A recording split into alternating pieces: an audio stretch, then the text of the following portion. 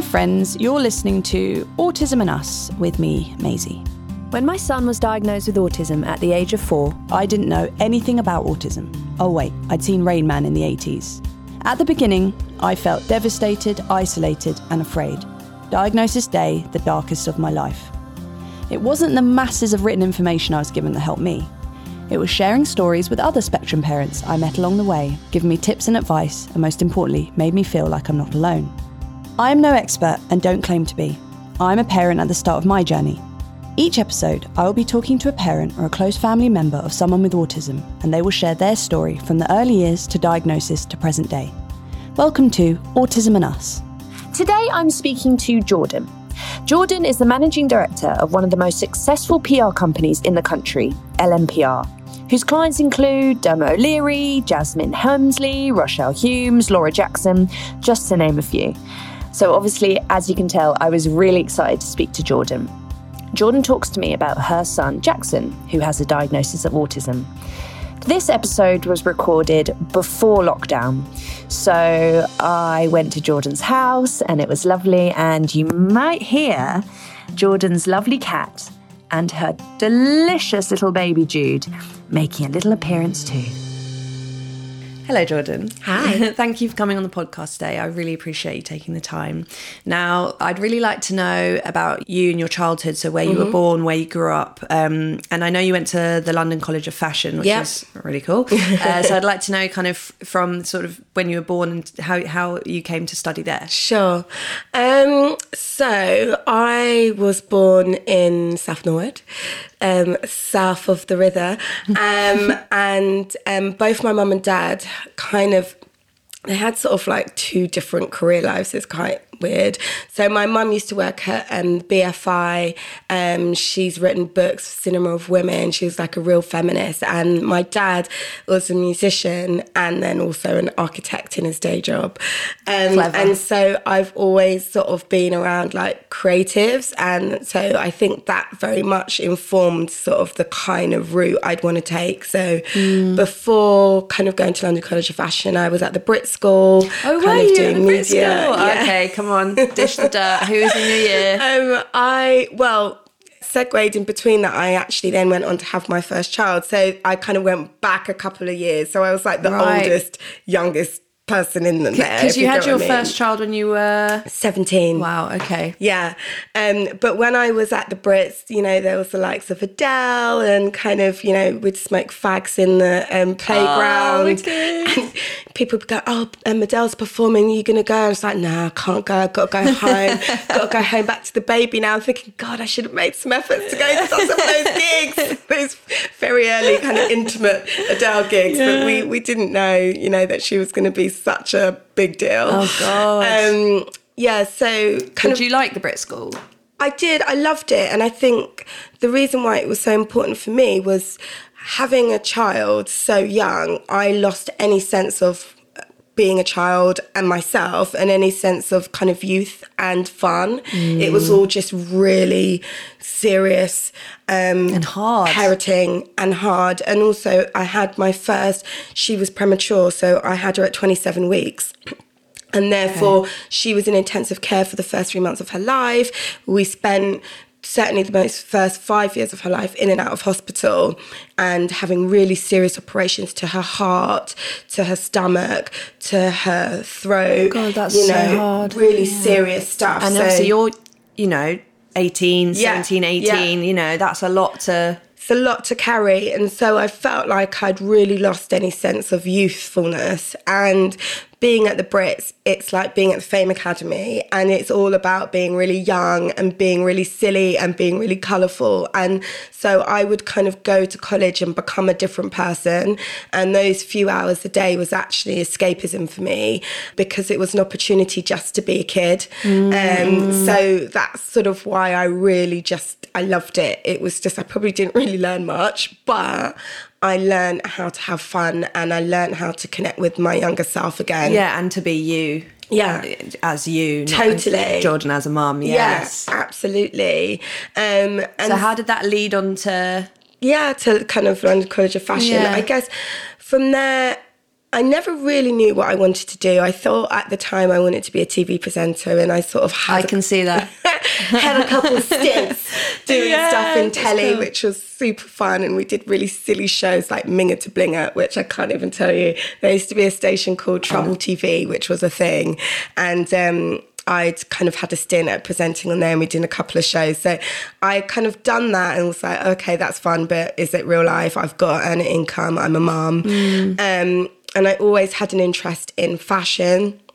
And so I just researched and thought, oh, okay, London College of Fashion seems to sort of do, jobs on the tin. And thought I wanted to be a fashion buyer, and then looked at what the course was and was like, oh God, you need to be really like mathematical, and kind of it seemed a bit too... That's not me. I was like, that's not me. But then there was this thing called fashion promotion, and I was like, oh God, what's this? And it was all about kind of styling, and all about kind of PR, and how you as a communicator can make the fashion trends essentially without actually having to be able to make the clothes or do the buying. So I thought, oh, okay, this sounds good. And so I applied and I got in. And I think that for me, again, was an extended kind of childhood youth element, because it was just good fun. And it sounds like you're really it sounds really inspiring to me listening to it, but to your friends as well, to think that you just kept saying like, I can do this and I will do this. Yeah, absolutely. I think that's back to kind of my family in terms of my mum, and even going further back, kind of my grandma. She came to England from Guyana in the West Indies with 7 kids, and her husband, who then died very early on when they came over, and she was just a grafter. And when she died owning her own home, kind of putting all her children through education. So it's this legacy of women. Absolutely, that legacy of really strong women who have kind of just not been restricted, and have not sort of, I guess, imposed any restrictions on themselves. Because I think also one of the main takeaways I think from that, and also from me, is you will be scared when you try and do new things. Yeah. The fear will be there, but do it in spite of the fear. Of course you'll be scared to do it. You can't not do it because you're scared. You're scared and you do it anyway. Totally. And I think that's sort of how I've lived my life, and how I definitely try and encourage my children to live, in that don't let other people's restrictions restrict how you think about the world. Yes. And, that's very big for me, because without even realising, people are like, oh, why would you work for free and do work experience? Oh, why would you go and work in London? God, that's a bit scary. And it's like, God, you don't realise how much people project their own fears. Totally. And how many people actually take that on and go, oh no, well, I can't do that. Create your own boundaries. Totally. Boundaries. They're just created by other people, aren't they? Exactly. And I think... Fear. Yeah, it's fear. And because I've seen my mum and dad be so fearless in their careers and do, I was going on tour because my dad was like a little reggae kind of so cool. musician. So we would go on like these fun UK tours. Like there was a thing called Sunsplash, and he'd kind of take us all on there. And I've always sort of just thought, well, you can do anything. And so, yeah, I kind of applied that at the very first step to my education, and kind of just going, well, I want to do that, so why not? Yeah. And then into my career. So you got into the London. Yeah. So how long were you there for? I think it was 3 years, and that for me was, again, just me regaining sense of my identity and sense of myself, and also getting a friendship group around me, because when you have children, even as an adult, you realise very quickly that you lose people around you because you can't go to the parties, you can't do this, you can't do that. And certainly when I was a lot younger, and when I was at college, and even before that, secondary school, and all those friends, they just drop off because you can't do the same things as them, and therefore, like, you're not cool anymore. Well, my friend when I had Charlie was my mum. That was my best friend. Totally, exactly. And great, I'm so glad it happened to be that way. But you try and make that not so growing up, and then suddenly you're just you're there. You're the person that Totally. And I thought, God, I could probably need some more pals with my mum. It's like, we can't really talk love you, Mum, about, can't really talk about the kind of things I want to talk about. So I've found some really cool pals who are still, my best friends Bet you now. did there. Yeah, kind of 10, 12 years later, we're actually in the process of planning a girly getaway, and I just think that's so lovely. And again, I don't think I really learnt very much at London College of Fashion. Well, I don't know. Look at you now. That's the thing. But I think what I did learn and the friends that I did get, it's kind of put me in good stead for the rest of my life. Totally. In terms of, the sort of stuff that I like to do now. The bigger picture. Yeah. So we're going to be talking about your son, Jackson, who has a diagnosis of autism. Yeah. Can you tell me sort of, so you leave London College of Fashion and then went, in terms of your career, what happens? And then in terms of having Jackson, when does that sort of happen? Sure. So in my last year at studying at London College of Fashion, I found out I was pregnant. And I'd already had my first Jada at that point, and I was pregnant with Jackson. And we were about to graduate into like a huge recession. It was like when everything was Same just here. I came out of uni in off. 2007. Yeah. I think it was. Yeah. And it was just like, you'll be lucky if you get a job, guys. And I kind of found out I was pregnant and thinking, oh my God, is this just the worst time? But I just felt like Jada was about 6 or so at the time. And I thought, oh, well, it was easy. Well, not that it was easy the first time, but I managed it. And you were with the same partner. You were in a supportive relationship. Totally. And we just thought, oh, well, come on, we can do this. We didn't expect to just have one child. So we thought, oh, well, let's just go with it. Yeah. And so I had my son on the Christmas break before you kind of go back and have to hand in all your dissertations. So I had him during the Christmas break on the 14th of December. And then come sort of the 6th of January, I was back at uni, handing in my dissertation, preparing for kind of, exams and all of that stuff, and just had to go straight back into it full throttle. And your pregnancy was this, he wasn't born premature, no, obviously. The pregnancy was fine, Plain sailing. It was all plain sailing.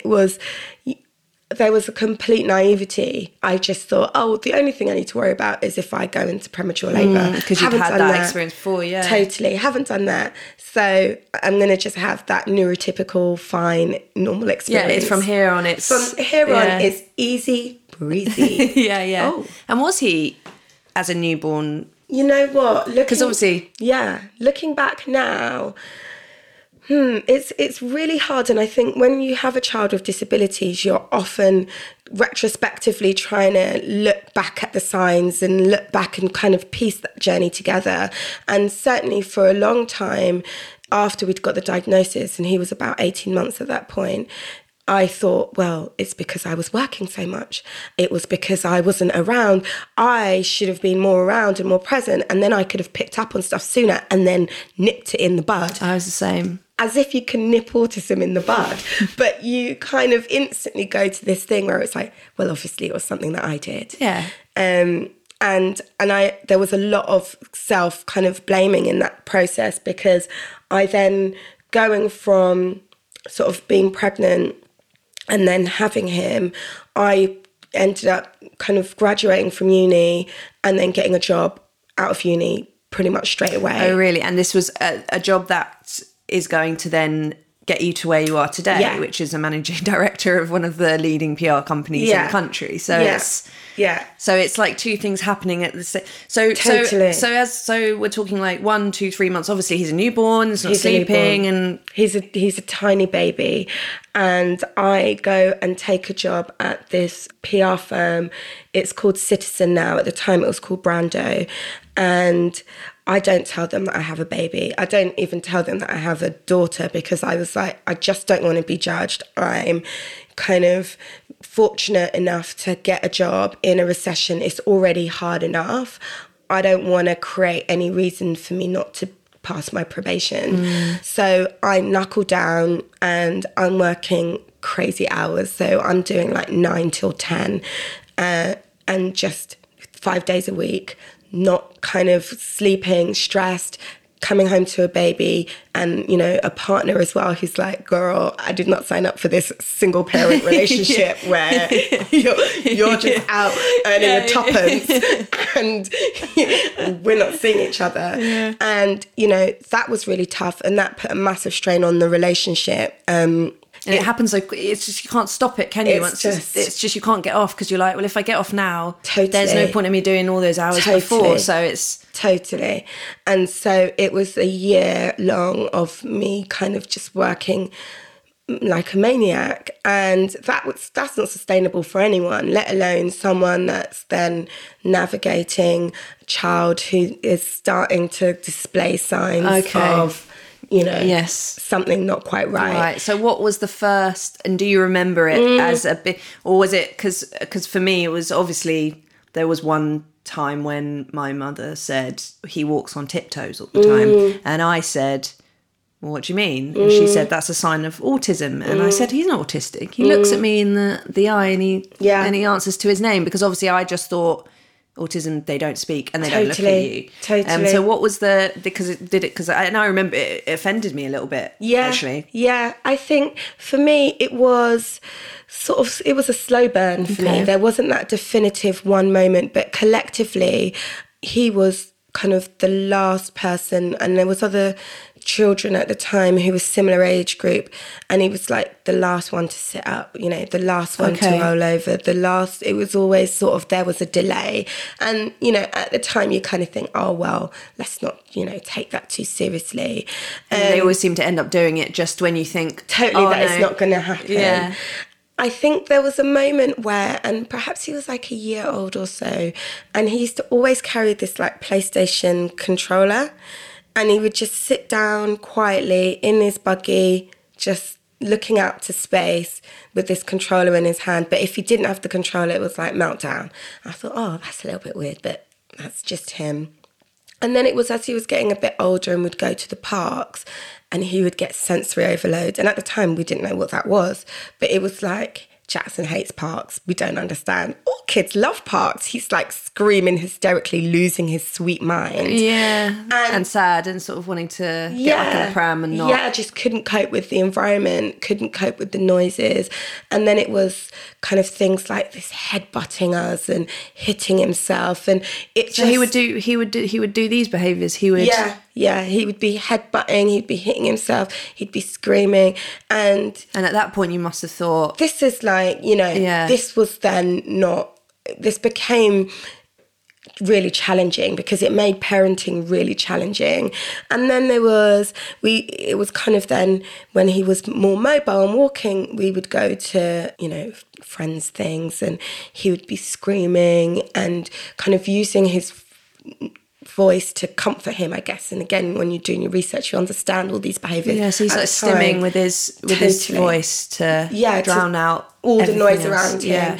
And there was this one moment, again, when he was walking, which made me just think, God, this is nuts. And we went to a friend's house, and we were sort of all sitting in the garden, and there was a paddling pool, and he just ran straight into the paddling pool, like not even any sense of awareness that this is water. Now we know that's quite common, that they would just keep on going forward motion, and he just kind of just walked straight into this thing, and I'm thinking, this isn't normal. And so I went to the doctors and kind of was talking, and this process takes so long, doesn't it? Because, you know, they don't want to ever diagnose a child really early on, because while some of the signs present themselves as autistic, it's really difficult to say.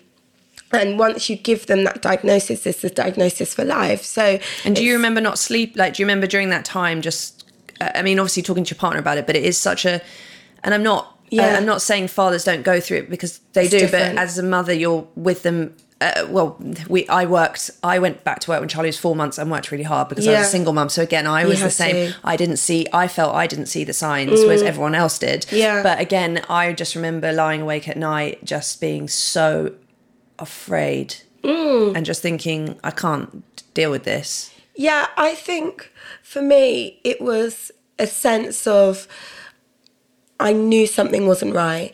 And so I was past the point where I was trying to reconcile with whether or not it's this or that.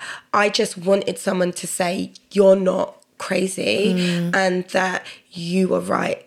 Something's not connecting. Yeah. And I think my husband, conversely, was trying to go, oh, well, it might not be this. Yeah. And my partner said I was like that when I was, that's what he kept on saying. And I was like, no, but it's not that. Yeah.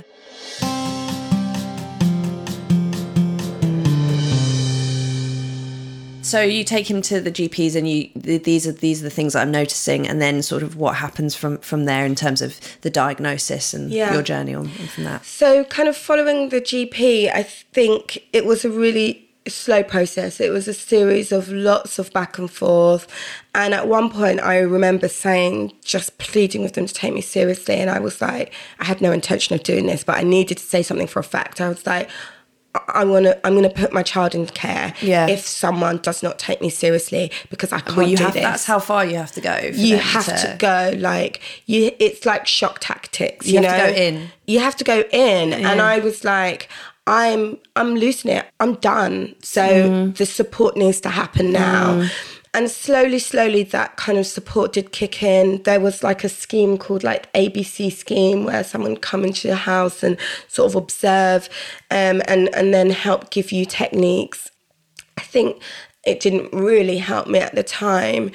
The day I got that diagnosis, I was so relieved, actually. So did he spend, it was like half an hour in a room with two people, and then you sit there and then... And he had a couple of those. So when he did the first round, and I can't even remember now how old he was at the time, but they had kind of, it was inconclusive, and they were like, look, So is he talking by this point? He's verbal, but obviously he's verbal, but it was quite perfunctory in terms of he's not sort of feelings and emotions aren't, but it's that, but also that it wasn't any kind of linear conversation. So there's this thing called echolalia. So it was like he was repeating lots of things, and he was saying words, but not in context to any situation. And so it wasn't communication in kind of the typical sense on what you would expect like a conversation with a young child to be.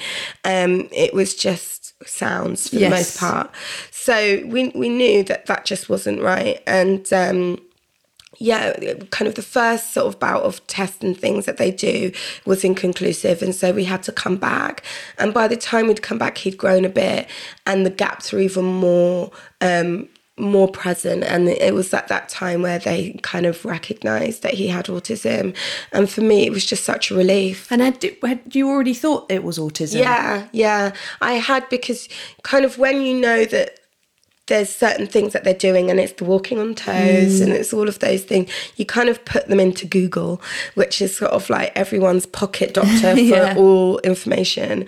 And it just kept coming up. There was, and then I read books, and, then it was just became more and more sort of apparent that was probably what we were looking at. And whilst things aren't perfect, and, going through that school process, I'm going through the secondary schools now and looking at specialist provisions, and, it's tough, and there's still a lot of work to be done in terms of supporting families with autism and disabilities just generally. But I think that there's such a greater awareness, and people do respond and take things a lot more seriously than perhaps even 10 years ago. Oh, completely. I'm so glad Charlie lives in today. His book was born when he was born. So his schooling, because we touched upon before we recorded. So obviously he was going to specialist provision from 5 onwards? He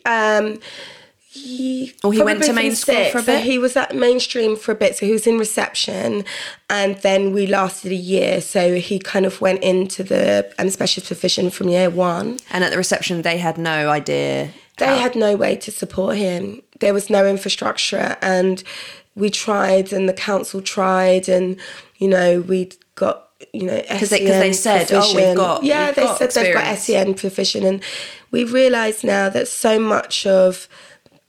a lot of the school politics is wrapped up in money and red tape, and they do take on SEN children, but then they don't want. There's a certain level and a degree, because also they get money for children with SEN, and they were saying that we weren't able to go to school full time, but then yet they were charging out that they had that sort of TA support for full time. Oh, yeah. And so it was all just, it was a bit of an awakening and understanding of just the layers. So that was a bad experience. Because the reception was horrific for me as well, and I had. So yeah, they said, "Oh, we'll try," and then they called and said, "Well, we can't have him until he has to leave at 1," and then it was 12, and then they were like, impossible. Basically just had him in a room all day by himself, with a beanbag, and that was it. That's all he had. Same, and I think actually that experience for Jackson has given him a really uncomfortable relationship with education and learning, and we've had to spend years and years trying to unravel that and get him to a point where he's even comfortable with that process, because he was made to feel for a year that he was doing something wrong. And that's trauma. Like, you can't just brush that off, you know, being isolated from your peers and being made to feel like he was doing something wrong. Yeah. And then you got him into this. You got him into which was a fight again to even get him into this right school with the right support that he needed. And that was a massive fight with the council, because the council was saying that there weren't places, but we'd also gone directly to the school, and they were really lobbying the council, going, no, because we know, they need to, if you've got an EHCP, they need to create a space in a school. They need, their job is to find you a place in a school. So when you come back and say there's no spaces, it's like, well, what am I supposed to do? I think as well that was linked up to the fact that there were, perhaps in their view, other schools more local to me.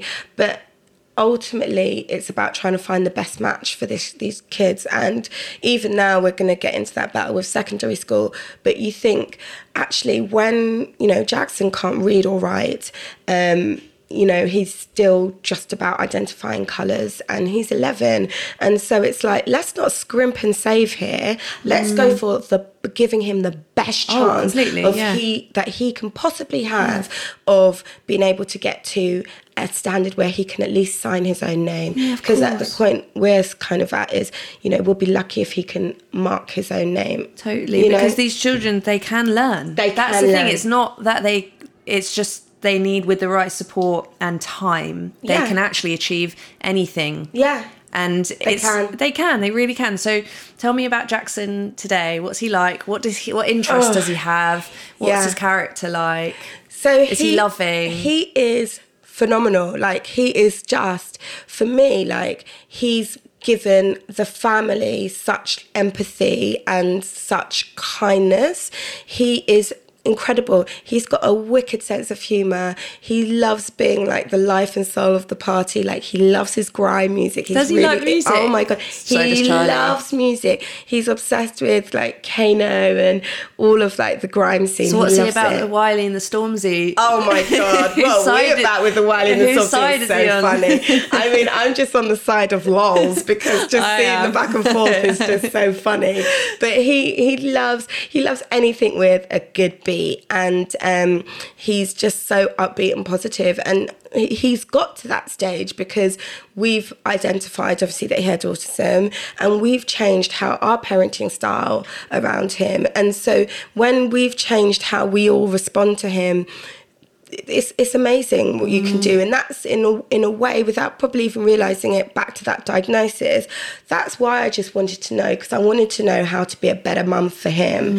And by making those changes, even in terms of diet, you know, I'm a big thing on gut health and how that also links, is huge, massively affects our children. Huge. And, you know, how that affects the family as well. So kind of all of those changes and those conscious decisions we've made has impacted on him massively. Yeah. So he's a massive inspiration to you as much Hugely. as So because I think, even though I've had a lot of sadness and over the last 2 years, so I've been 2 years since diagnosis, and I guess only after 2 years I've actually become the person that I was probably meant to be before Takes that time. it happened. Yeah, it takes time. And I realised that the other day, sounds really bad, but I was hugging him really tight, and I was like, you know, I really love you. You know, I really do. Because there was that, as you're saying, when they're hitting you and they're headbutting you, and you just think, I can't love Can't you cope. the way that I want to love Yeah. you, and you don't love me the way I want you to Yeah, love me. But yeah. now we're sort of on a vibe, we're on a groove, and I can see like things are putting into place. And as you say, it takes time to put these things into place, and you don't know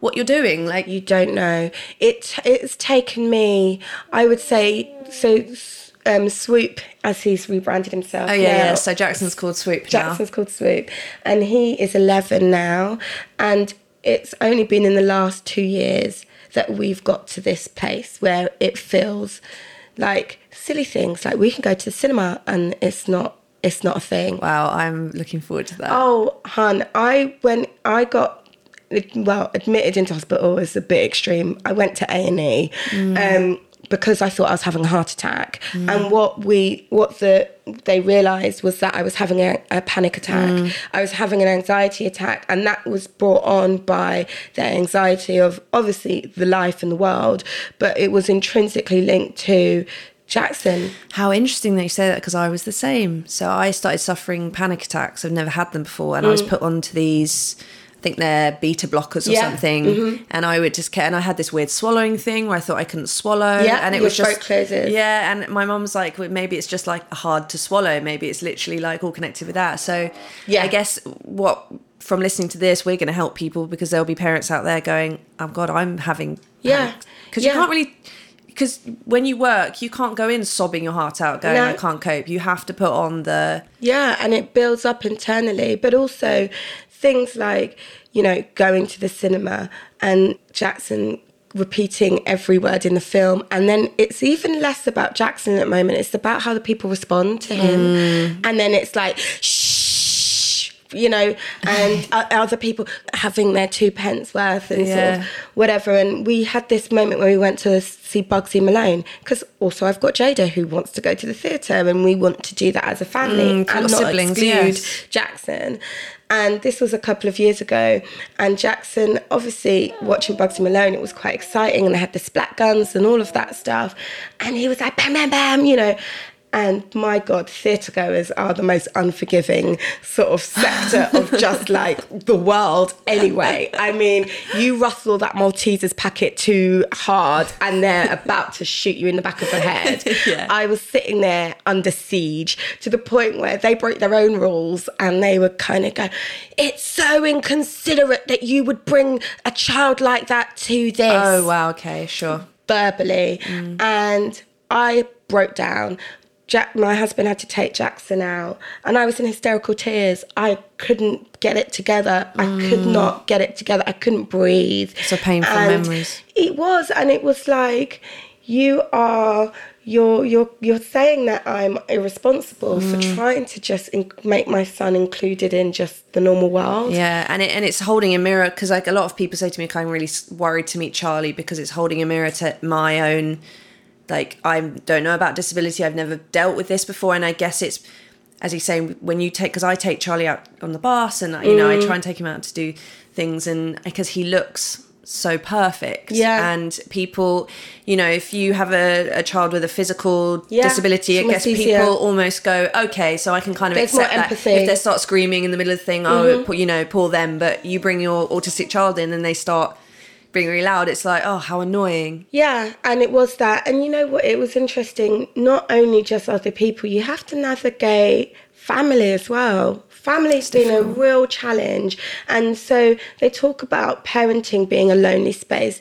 There's nothing more lonely than parenting with a child with disabilities. Like, you are on your own. And if you've got a partner that supports you, you're lucky. And if you haven't, you're even more on your own, because it's not even just about how the world treats you. It's also how your own family, there was times when people wouldn't even want to help babysit. There was times where members of the family didn't even want to read a book about what we were going through, just to understand how to be around us. Completely. I mean, it broke our family apart. We were quite a strong family, and I think we're sort of unified now. But for instance, my mum still gets very emotional and teary about it when we talk about Charlie, and we've had that conversation where I'm like, please be strong. I can't do it if you want. And she's just like, I just don't know how to, because you're my child as well, and I'm seeing you go through this. And so it's one of those things. It's a big deal. It has wide rippling effects through Yeah. friends and family. Yeah, massively. And to the point where I would often self-edit and almost we'd kind of exclude ourselves from so much, because I would get anxiety about going, oh my God, we've got this kid's birthday party. This is going to be really hard because either you're navigating as they get a bit older, children are older and also then can notice the difference. It's almost like when they're sort of younger, it's almost easier. Oh, totally. As he gets older, I think it gets a little harder. It does get harder, and especially with Jackson, you know, he's a tall, little 11-year-old boy. He's gorgeous. And he is so gorgeous. But people then kind of try and talk to him, and then they're like, oh, okay, this is some weird information coming back. Or Yeah. like the way you're dressing this is kind of odd. And I've had kids, and there's been family things where they're like, oh, Jackson's so annoying, can you just take him away? Yeah. Oh, and it's no. like, and there was this one occasion, and this kind of broke my heart, but we were at a family thing, and we'd let Jackson, he was off playing, and thought, oh my God, he's off playing with the boys. And we walked into the room, and he was sitting there, and these kids were throwing sort of little balls at his head, and he was just sitting there. And I got him, and I said, Jackson, they're hurting you. And he said, yeah, I know, but I just wanted to play. And I thought, it. wow, this is hard. And I think that it's interesting, kind of parenting as a whole, whether you've got neurotypical children or not, you parent in different ways at different phases of their lives. And the first phase, it was like damage control, like don't hurt yourself, don't hurt other people. Yeah. Now we're getting in this phase of just trying to emotional regulation Completely. and It trying sounds to as- yeah. manage people around you and how to interact with people on a level where you're safe and not taken advantage of. And I'm sure as he grows, we'll have other challenges. But within all this growth, there's a lot of happiness, there's a lot of love, there's a lot of fun. And I make is he sure... loving? Is he... Oh, he's so loving.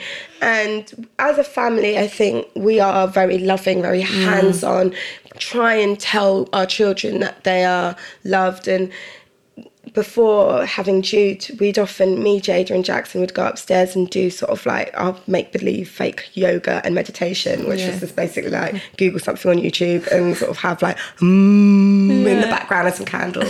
Lovely. But then we would do that, we'd do some stretches, we'd do a bit of just like fake moves. And then after we'd sit down and we'd tell each other something that we loved about each other and something that made us happy that day. And that for me, because also I was working really manically before having Jude, was just like an hour at the end of the day where I could just give them me. And then this is Jude. Jude's here. Yeah. Hey Jude. Hey Jude. Hey, Jude. You're cute. You're cute. And you know what, actually, even speaking about Jude, and I haven't really verbalised this on the floor, I'm now looking at him manically. I was going to ask, going, actually. Are there any signs? Is there anything? And that, in a way, is sort of kind of a little bit... Well, it's a bit of stress. It's a bit stress. Yeah.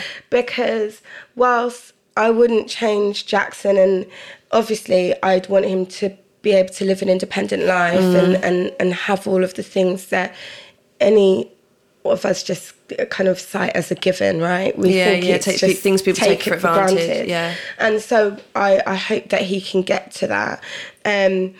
But to kind of go through that all again with the foresight of knowing just how hard it is. Yeah, because I've started sort of dating again, and this guy did ask me, he said, are you worried that you're next? And I couldn't lie. No. Obviously, I said, like, obviously I do worry about it. Yeah. Yeah. Of course I do. Yeah. But I feel like if I did, then I would be the best person to receive that Totally. child. And that's how I feel. And, you know, earlier we were talking about like fostering and all of that kind of stuff. And I think that for me, having Jackson has given me a lot of empathy and compassion for other people. And I've heard other stories of people with children with disabilities and how awfully they're treated. I mean, next door to where I live is a home, and it's for people with all different disabilities. The woman across the road from where I live has got a child who's completely nonverbal and can't even function for himself. Yeah, do anything, with yeah. autism. God, that's coincidence. I know. I'm like, guys. Autism close. I know. It's really quite random. But I guess that shows how common it is, and it's something that, again, this is what I'm saying, it's lonely. You feel like you're living you're not in the... Yeah, you feel like you're in a complete bubble because you're not reflected in any other part of society. Totally. But yeah, so I do worry, and even when I was pregnant, to the point where I wanted a girl only because I knew that girls have less of a chance of I was the same. Disabilities. Yeah. And it wasn't because like I wanted a girl to put her in pretty dresses. It was like thinking like, okay, it's I'm less pregnant, of a chance. The risk is reduced. Yeah. And that was heavy for me. So like when like family and people were like, oh, I think you're having a boy, I was like, thanks. But you don't understand the reasons why I'd be nervous if that is the case. And obviously when we found out we were having a boy, there was a bit of me that was like, I panicked. Yeah, I completely get that. And well, this is, I hope that this is why we're doing this, that they do realise that it's just, and it doesn't make us weak, but what I'm saying is when you have a child with special needs, you have special needs yourself as a parent. You have emotional needs that are kind of added because of that diagnosis of autism of your child. Yeah, and it's that real fear as well, because in ways I'm fortunate that I've had my children young enough to know that, I'm not sort of in my 50s or 60s thinking, God, Jackson's only 11. How is he going to cope without us? But that's real. Like, when his schools say he probably won't be able to live independently, that makes me feel like, well, I've got to kind of make myself available forever. And if it's not me, who? Yeah, I know. So, you can't ever die. That's what they say. As an autism parent, you can't. And that's the same. I said to my mum, because we're having an open chat, and I said, Charlie probably will have to go into some assisted living, or if I can't handle him because he's quite big and strong already, he's going to be quite a big boy. And I think it's just all these things that my mum was like, your idea of, and I was like, it's reality. It's reality. And it's about kind of preparing yourself for a future that you don't know. And whilst I hope that Jackson can get a job and can get a partner and do things independently, there's every chance that also might not happen. And that is just something I have to prepare for. Yeah, and I think people get uncomfortable when you talk like that, but I'd rather this space be open to say, okay, let's talk about what and people sort of say, oh no, you'll be fine. You'll be fine. It's like, he might not be. Yeah, and I think as well, it's like I've made my peace with there not being happily ever after. And hi Jade. And I think that I also had that real reality check with Jada. She was born with 50-50 chance of survival. And so I'm not like this naive kind of person sort of galloping through life. I know that life can be real, and that just makes me so much more grateful, and that makes me really humble as a person. And if this is what was meant to be for me, and in terms of my own emotional growth, and then of course their own humans themselves, then so be it. Well, I can tell that your heart is massively open and huge, and I think your children are lucky to have you because you're a fighter. And the last question I wanted to ask you is, when you tell people your son has a diagnosis of autism, what would you want them to say? That's really interesting. I'd want them to ask if he's happy.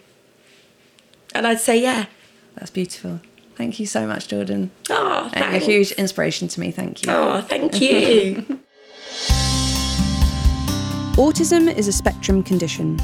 All autistic people share certain difficulties, but being autistic will affect them in different ways. Some autistic people also have learning disabilities, mental health issues, or other conditions, meaning people need different levels of support. All people on the autism spectrum learn and develop. With the right sort of support, all can be helped to live a more fulfilling life of their own choosing. To learn more about autism, you can visit the National Autistic Society website on autism.org.uk. This podcast was created, written and edit produced by me, Maisie Claytor, and the music that you hear in this podcast was written and produced by Kit Milsom, who also records and edits the show. Thanks for listening. If you've enjoyed this podcast, don't forget to subscribe, maybe even write a little review and rate us.